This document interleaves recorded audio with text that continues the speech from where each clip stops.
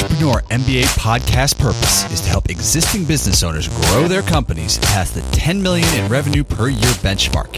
Here is your host, Stephen Halasnik. Welcome, everyone. My name is Stephen Halasnik, and I am co-founder of Financing Solutions. Over the last 25 years, I've built 6 companies in the $5 million to $25 million range. And I can't tell you how important it is for businesses to have a line of credit so they can make an investment in their business or even for unexpected emergencies. Over those 25 years, numerous times I used my line of credit. Mostly it was for emergencies, and I was always so thankful I had it. And my business partner and I, who had his own business before we became partners, just really felt strongly that every business, every owner should have a line of credit. And yet it's just so hard to deal with banks to get a line of credit. It's crazy. And it's also, it can be very expensive too if you don't use your line of credit that much. And really, your line of credit should be a great cash backup plan. It can also be used for, making an investment in your business. But in general, a line of credit is used for short-term emergencies. So our line of credit program is easy to get in place, inexpensive when used, and costs nothing to set up, making it, a great cash backup plan. If you'd like to learn more about our line of credit program, please visit us at fscreditline.com. That's FS as in Financing Solutions, creditline.com, or give us a call at 862-207-4118. And if you apply today, we will even give you a $250 credit on file. Just remember, the time to set up a line of credit is before you need it, so that when you do need it, it is all ready to go. Today, I am very excited to be speaking with Samuel Timothy from One IMS.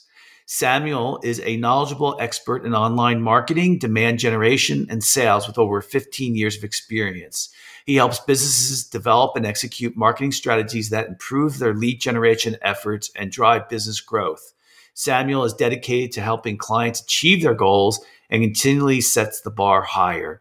Currently, he serves as the Chief Growth Officer for One IMS, an inbound marketing agency.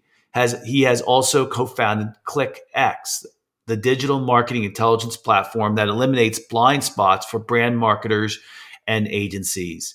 Samuel is a contributing author on Forbes, Inc. magazine, and other business publication.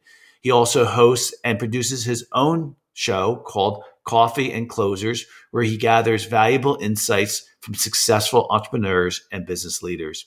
Sam, welcome to today's Entrepreneur MBA podcast. Hey, Stephen, great to join you today.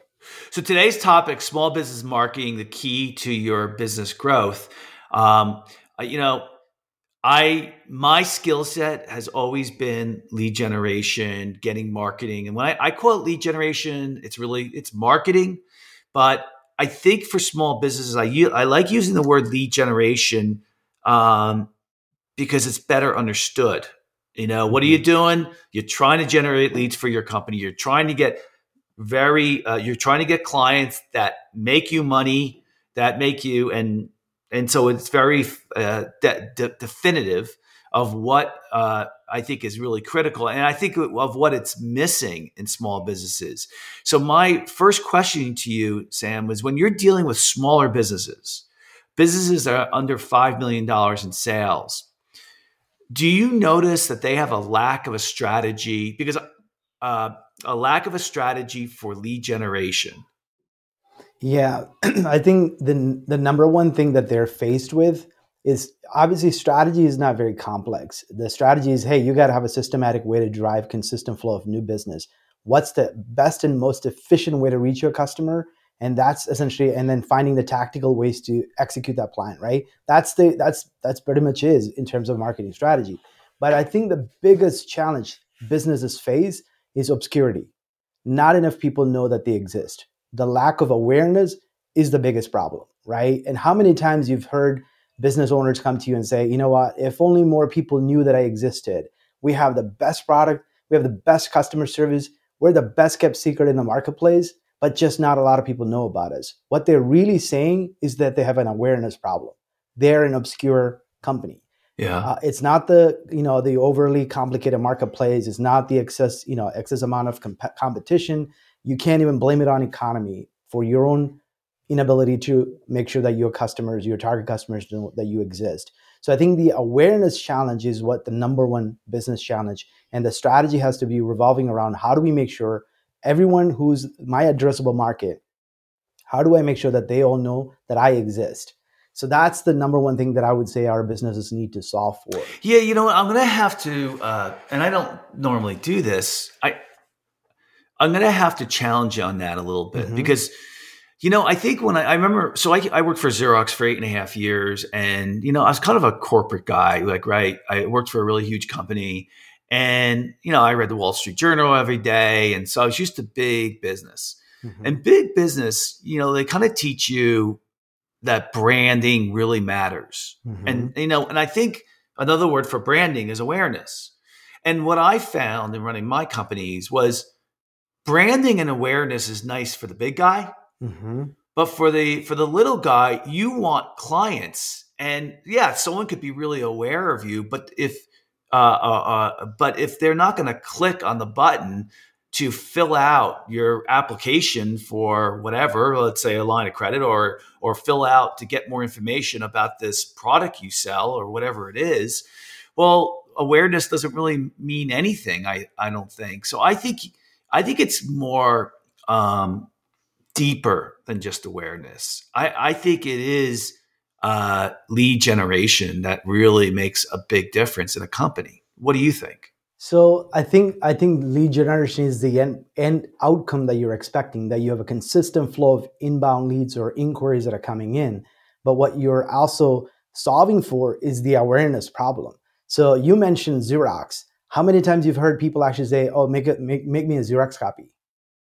So it almost becomes synonymous in the world that say, "Hey, make me a Xerox copy." What Xerox has done is branded themselves as the go-to product or the company to make a copy. And but their budget to do that. I have a friend who worked for a company called Fortune Brands. That's what they do. It's just it's branding. I get your point though. Right? I think first you have to go through the clients have to be aware of you through being on Google and being on all the SEO results, and then you have to have I wouldn't exactly say a call to action, but you then move them through the cycle of, wanting more information or ordering your product. So I get what you're saying. I just think that when I first started my first 7 or 10 years, so to speak, in business, I was in the mindset that branding was important for a small business, and it really, I don't think it is. I think it comes down to people acting on an ad, acting on a mailer, acting on something to generate. So let me ask you something that's on my mind, and that is, why is it that small businesses are bad at lead generation or awareness?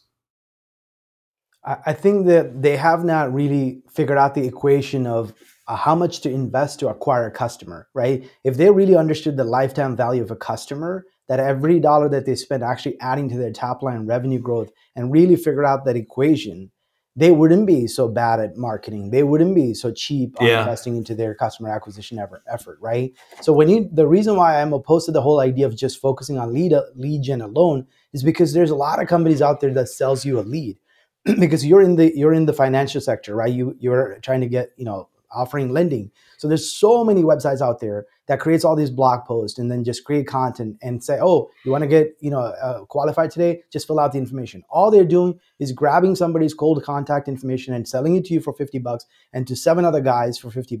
That's providing I use them. I don't use them, but that's fine. Right. Yeah. So I'm assuming that most other companies are probably doing it because all they want is warm conversation. They're just paying for somebody's contact information. What ends up happening is there was no brand that equity to that conversation that started, right? They just submitted a form. Now there's 7 calls that came in from 7 different lending companies that are trying to give them money, and it's a transactional interaction. But once you have a brand equity built where there's a trust factor with that brand, that the chances of you winning that deal is much higher, right? Someone who comes to you, heard your podcast, submitted a form on your website, has a trust factor built that is beyond anything. So I would even turn the question on you and say, why would you, as a guy that's offering and lending money, decided to start a podcast in the first place? Well, so it's a complicated answer. The first thing is that we do it for SEO purposes. Mm-hmm. So we take we use when we do the podcast, we take the content and turn it into an article, mm-hmm. and that article goes on our website, which then gets, a lot of people will pick it up. They'll get links to it. And so we're building content through. So it typically would cost us about $800 to have somebody write up an article, let's say based on what we're talking about today, right? Mm-hmm. I can get it done for $60 because for however we do it. Mm-hmm. So, that's one reason. The second reason is now, listen, I love doing them. Mm-hmm. I know you probably love doing them too, right? And I love doing them. And what it does, I started off 4 years ago doing them, and I said, let me give it a try. You never know what something might turn into until you kind of give it a go. And it wasn't difficult. It wasn't hard.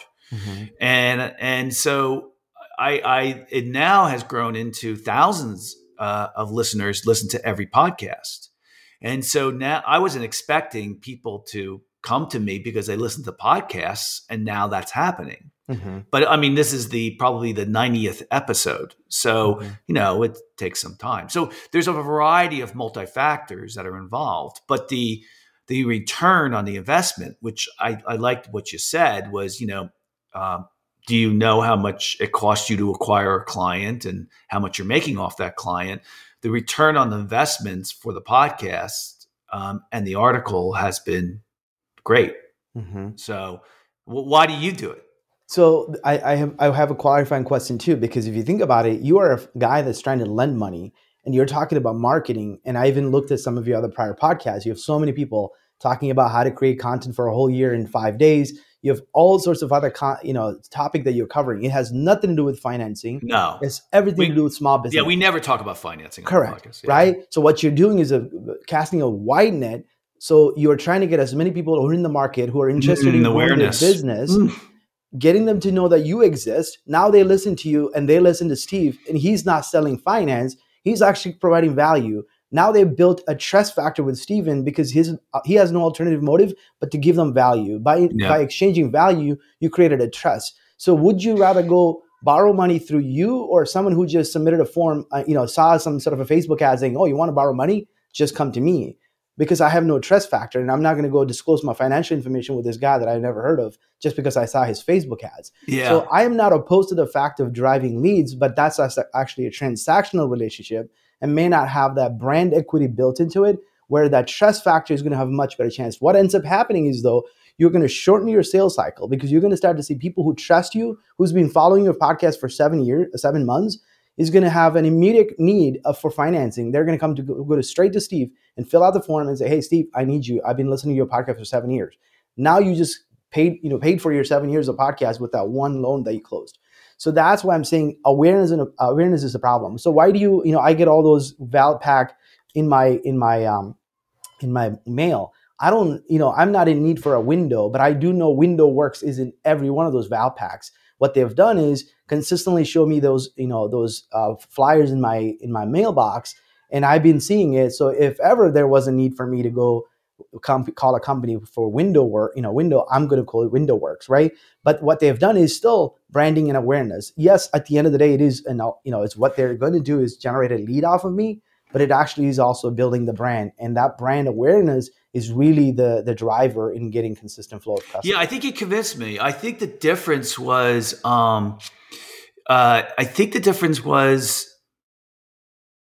the cost. Mm-hmm. Like when I'm thinking of branding, I'm thinking of like Xerox spending billions of dollars, and I'm like, okay, well, small business is going to do that. But the reason why there's a great example, because the reason why I can do the awareness campaign that we're doing is because it's so cheap. Mm-hmm. We found a cheap way of doing it, right? Yeah. So you're right. You're right. And I didn't think that in my equation. So and that's where the lifetime value of a customer has to be taken into account to your investment, and it cannot be a short-term vision. Because what you've done, you did not go into podcast creation with, oh, I gave three weeks I did podcasts, I did not get a lead, and you gave up. And if you do that, you're going to give up on content marketing at all. Like you won't think, right? You're talking about creating blogs and doing all of those things. If you start a blog today, you're not going to see any traffic immediately. You're going to give up, right? But you need to have a long-term vision, and you know, hey, my customer lifetime value is so great that I have to invest upfront to see the end outcome to be profitable for me. Yeah, I know your firm was strong in the area of creating a formula, customer acquisition formula, and that type of area. So let's talk about that. Yeah. Give me a case study. Give me a case study where, you were working with a client, brand new client. Tell me the scenario. Why did they want to work with you? What was the whole scenario? How did it transpire? Give me a best case scenario.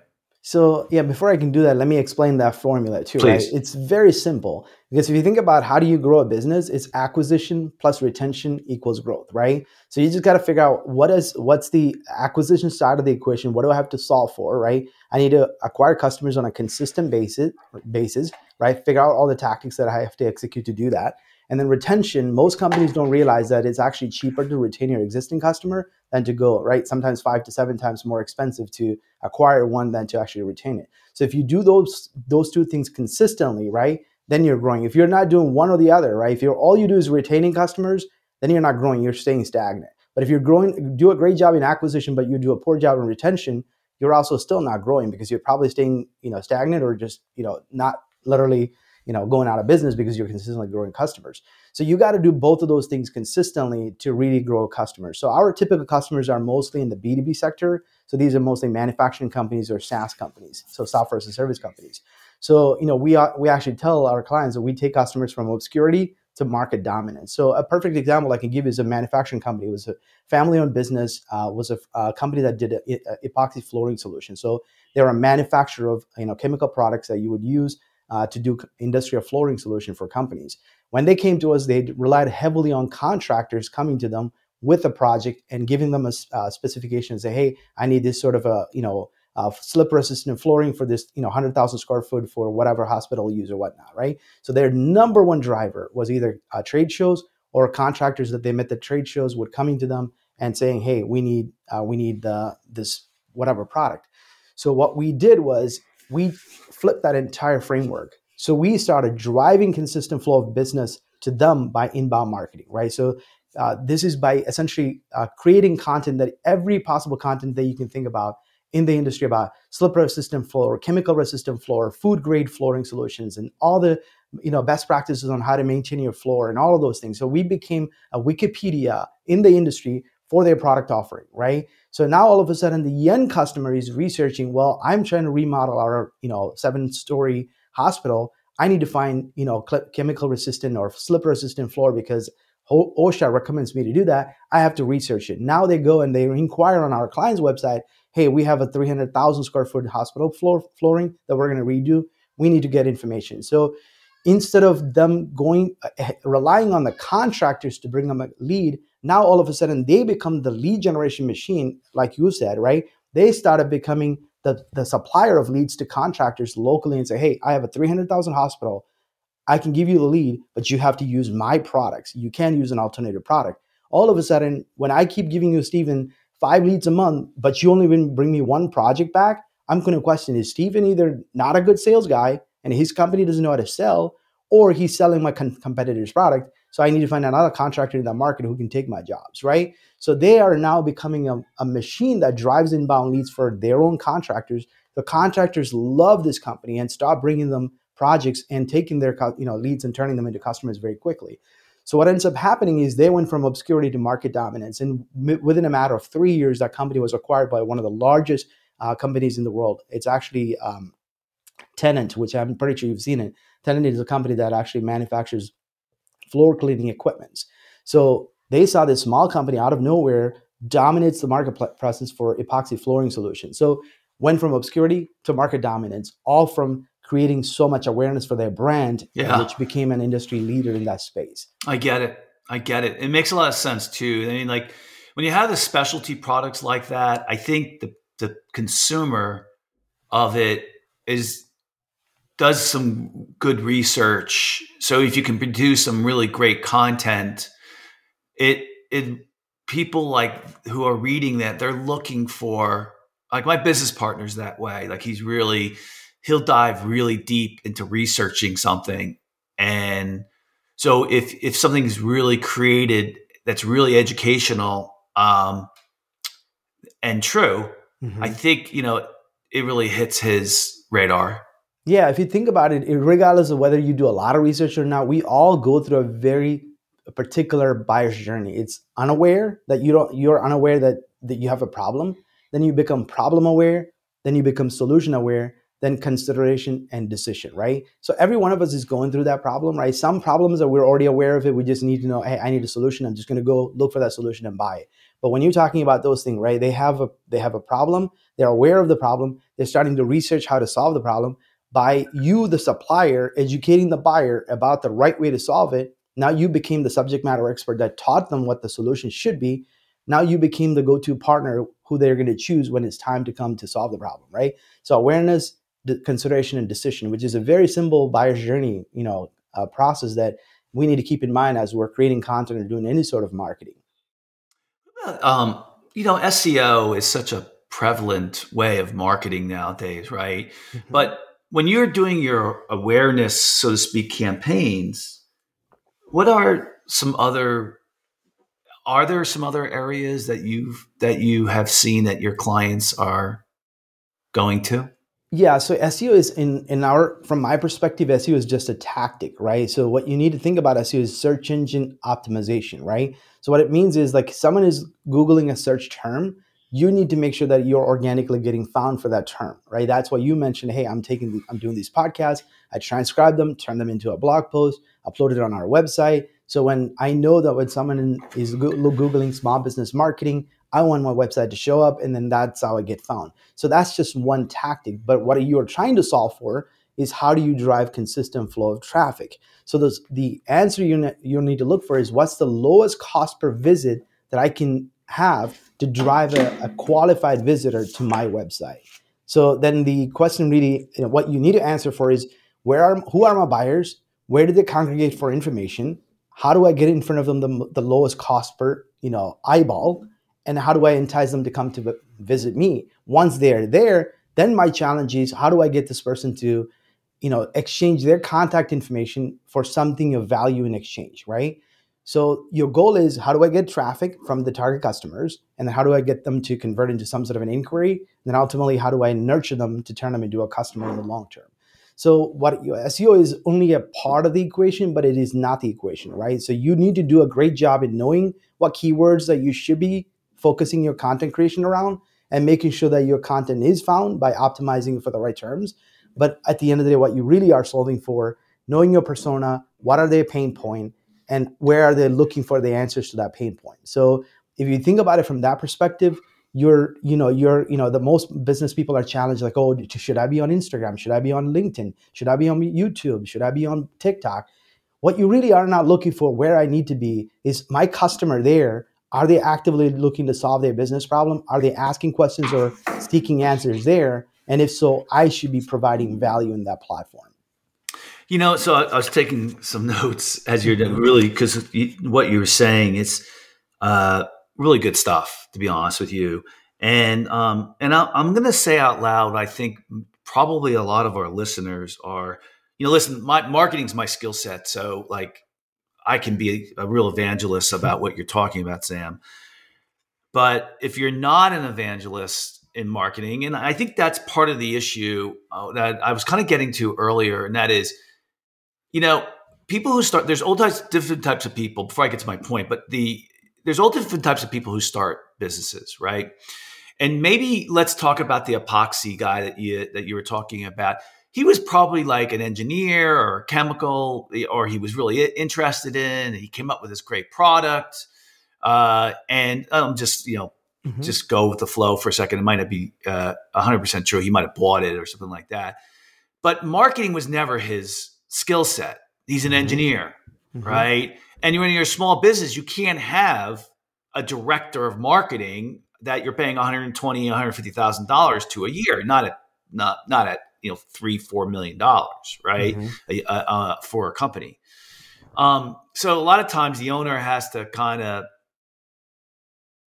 come up with some of the lead generation programs themselves, and then trying to take an engineer who, wants to spend his time with customers and, kind of building the company and telling them they have to move into marketing. And then you start going over these ideas, which are awareness, how to get my buyers, how to get traffic, nurturing them, what are clients really looking for and how do they find us, so on and so forth. It could be a little overwhelming, can't it? Yeah, it can. And I think what ended up happening is they're going to resort to the most comfortable and most obvious, which is like, oh, I'm just going to do trade shows because every guy does trade shows. So that's essentially what happens when you don't really, when you're just trying to do the most obvious and the most comfortable. But that's when you sometimes have to think outside of the box and say, what is the most efficient way for me to reach my target customers and provide value and earn their trust. So when you go to a company that they say, we need help with lead generation, of marketing and everything, and then you go, the first question is, oh, how do you do it now, right? And they say, well, we go to trade shows, right? And good luck during COVID, that strategy, right? But you then go back and I'm sure you take them slowly through your thought process, right? But what are they usually the most responsive about? Do they probably buy into the concept of this whole idea you're talking about, that you just explained to me very well, awareness, right? So my question is your businesses, I know, are a lot of B2B, business to business. I don't know if you do B2G, but business to business. What do you find that the owners really like the most outside of, from what you're saying, outside of trade shows? What do they like the most? So the first thing that I think the reason why most people do gravitate toward what we solve for is that over time we're lowering their cost of acquisition. So you talked about trade shows. If you just take trade shows, for example, most of these companies probably do 4 a year. Let's say they're manufacturing company, they do 4 a year. Each one is probably about $40,000, right? So that's almost $160,000 that they spent, right? So that amount of money for maybe a couple of hundred business card, you just do the math. Let's say $120,000 a year to 200 business card you got. Your cost per lead is extremely expensive. And the chances of you closing any one of them is probably very slim. And if you do close one, maybe let's just say you close 4. And if you had average cost per trade show was $40,000, because you got to think about renting the booth, traveling there, sending 2 of your sales engineers, spending nights there, paying for their hotels, their traveling expenses, everything else included, probably some marketing materials. I mean, $40,000 is like a rough, small, cheap, exhibit. So if that's how much you're investing to have your most expensive resources to be out in the field looking for a prospect, that's expensive. And if you do get only a couple of hundred business cards, you just paid that much dollars to get those business cards. That does not mean they're qualified buyers ready to buy.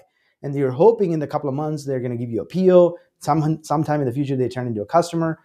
Show you, when you look at the overall cost of acquisition, is extremely expensive. So when they realize that, then they reapply that money into other forms of marketing, like your podcast. Your podcast is a living, breathing salesperson that's doing sales for you every day. And it's not like a trade show that was 4 days long and it was gone and disappeared, right? This is going to sell even when you're sleeping, right? So you're creating such an immense amount of value for your target customers that the assets that you're creating is a brand equity that lives on. And when it's time, even when you're even thinking about exiting, your website is an equity, it's an asset that you built beyond just your intellectual property, which could be your chemicals or your formula, right? Because what business owners need to start thinking about, their web property is an asset of their business, and their sales rep might leave them, but the website never leaves. That website is a money-making machine that operates even when they're actually sleeping.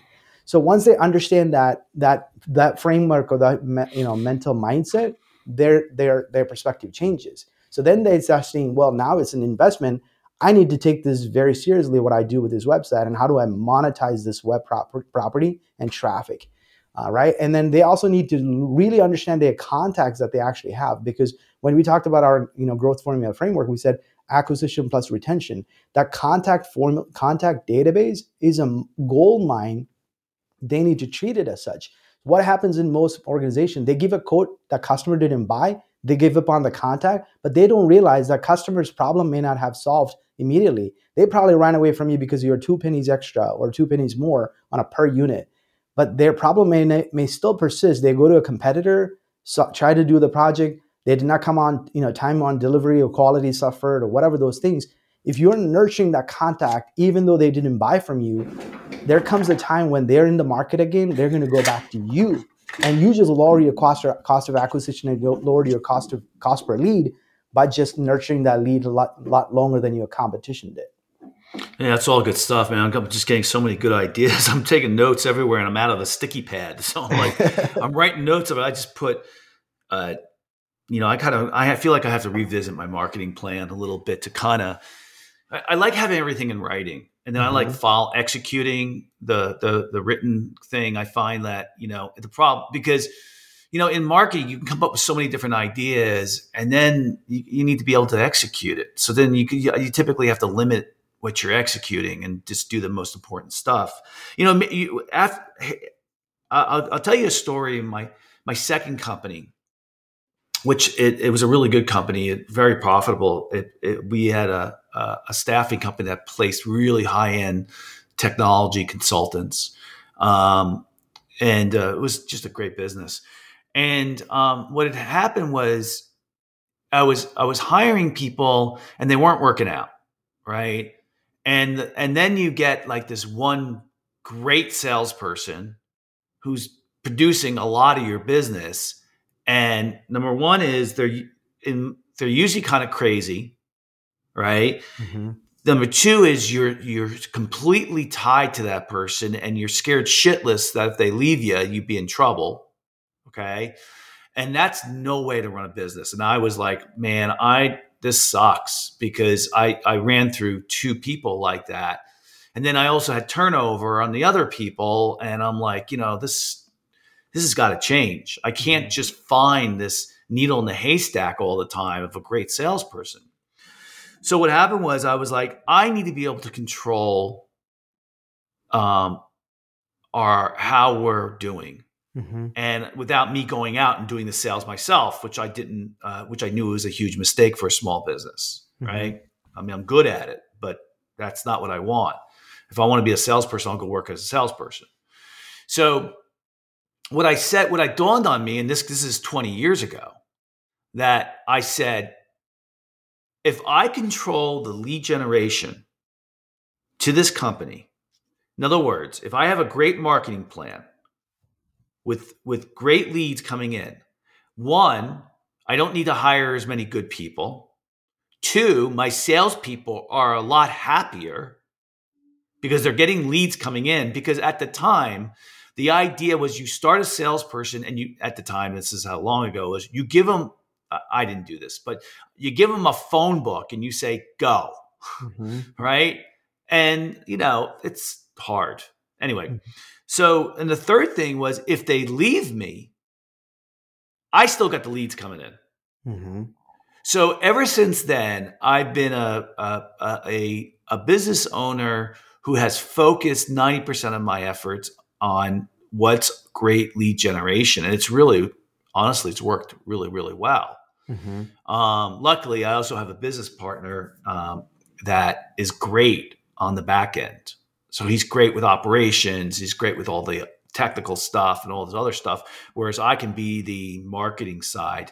So anyway, you made me think of that when you talked about the leads that come into a company. Your comments on that? I can give you an example. So we have a printing company that's a manufacturer. They do custom boxes and very expensive packaging solutions for very expensive, very famous brands.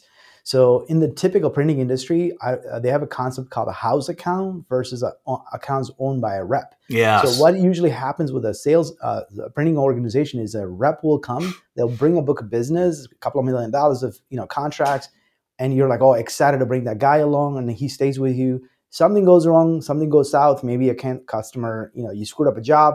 he picks up his bag, he leaves with your $2 million worth of business. Yeah. And you're screwed in the process because you just had, you probably even got excited and bought another machine hoping that this guy's going to stick with you, right? Because you don't really have a long-term contract with any of those reps. So if you can figure out a way to consistently drive business, like you said, and your house account is what drives the growth, you share less profit with your sales reps, right? Yeah. You give leads to your reps as a courtesy of actually working for you, and it's a value add for them because they don't have to go hunt the phone and knock on doors to generate business. They can be more productive because they're spending most of their time on revenue generating activity, not wasting time on prospecting or visiting or driving and wasting time in traffic. So if you think about it from that perspective, you are hiring reps and you're wasting a lot of money.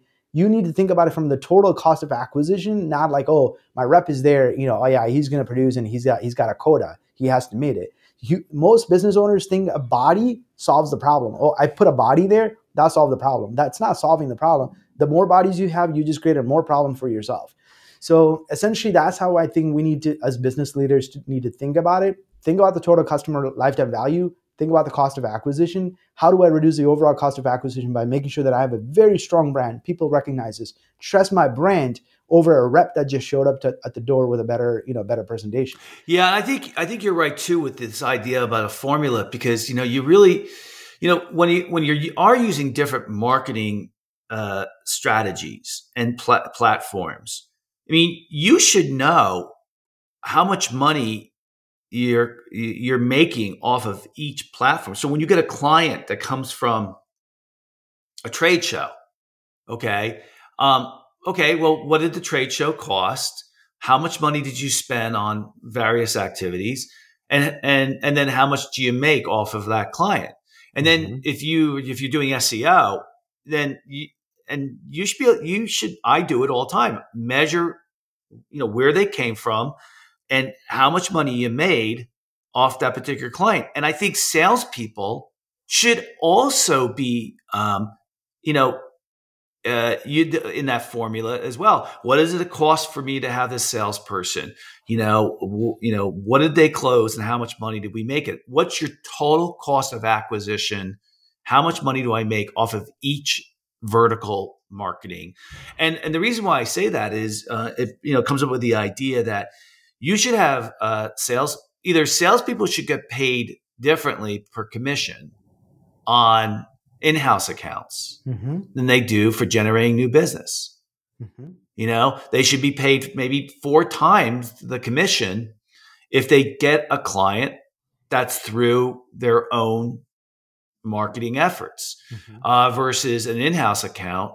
They get paid 1/4 the commissions that they do. Or you have a new business sales rep that only does new business and you have a house account. Or like one of the things that we did, not to belabor the point, is we kind of did a hybrid of both. And that was the salesperson would get a higher commission in the beginning for a client. But then as that client became a client longer, it would slowly go down and to zero. So it would force that salesperson to always have to get new clients. However, having been in sales for a long time, I would tell you, Sam, and that is salespeople who go out and constantly have to go find new clients and don't get paid for old clients burn out super fast. And you got to pay them higher because it is hard work.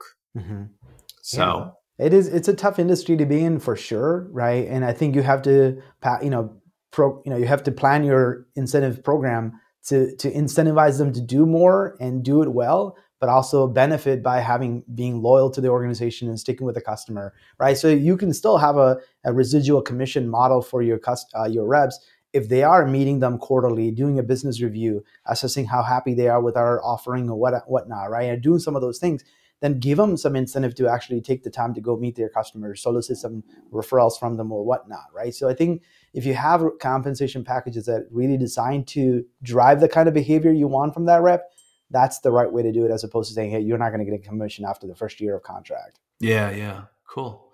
Well, it's all good stuff. I really learned a lot today, Sam. I thought it was very, very interesting. And I think probably our listeners, I think, I don't like when we get into the real simple stuff. I like it when we get a little bit more into nitty gritty like we did today. So I'd like to thank so very much, Sam Timothy from One IMS for coming on to today's podcast. If you like today's podcast, please feel free to share it with a friend and also subscribe on your favorite podcasting app. And of course, if you're looking for a line of credit for your business, you can call us at 862-207-4118 or visit our website at fscreditline.com. Sam, if anyone wants to get in touch with you, how would they go about doing that? Yeah, so it's just simple, oneims.com, so oneims.com. And you can get a ton of resources there. Like you mentioned earlier in the beginning, I have 2 podcasts as well. I primarily interview entrepreneurs and just trying to get into the heads of these entrepreneurs and what drives them, what motivates them, what are some of their, processes or systems in place for, problem solving and scaling and things of that nature. So I love doing it. I learn a lot. It's kind of self-serving for me to actually interview other entrepreneurs because I learn a lot more by listening to other people's experience and trying to learn it on my own experience. Yeah. And your firm, you really are a consulting company, right? That helps companies really figure out their marketing. Is that accurate? Yes, exactly. Yeah. So we do a little bit of execution in terms of doing it for the customer, but primarily, is building that framework that they need to execute off of. And it's basically what we've done for hundreds of other companies in the marketplace. Have you ever thought of billing clients based on your success? So you could say, you know what? I know this is sacrilege, but going to them and saying, listen, you don't have to pay me anything. All right. But if we generate leads based on the program that we're going to execute for you, right? Of course, they got to pay for that. Okay. You got to pay me, 3x, 3 times what you would have if instead of my consulting fees. Have you ever done anything like that? We had several engagements where there's an actual performance-based bonus structure built into the engagement. But you have to have both party agree and trust that there is that there's got to be a level of trust and also transparency internally to be able to monitor whether or not those leads that you've generated or the conversations that they had turned into opportunities. Yeah, I know it's complicated. Well. So it's a lot more complicated. Exactly. I know. I've been talking to for years and years. I've been talking to my SEO companies about that, consultants about that. All right. Well, everybody, listen. Also, if our listeners are interested in getting any new business ideas, I tweet daily about lessons for business owners at shalasnik, SHALASNIK. And I want to thank all our listeners for listening today. I think I emphasize it in so many of my podcasts. If you want to grow, you got to do it through marketing. You could have the best product or service in the world. If no one knows about it and you can't acquire clients, you don't have a growing business.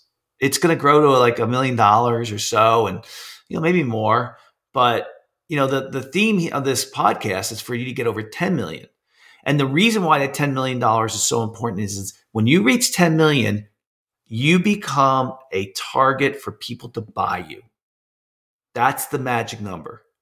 And you can't get to 10 million and no one's going to be interested if you don't have a lead generation strategy or marketing. So, all right. So, I'm a really proponent of that. I know Sam is too as well. And so other than that, everybody have a great day. The spring is right around the corner. We get to go outside. Unless you live in Chicago where Sam lives, then, he's got a couple more months to go. Everybody have a great day.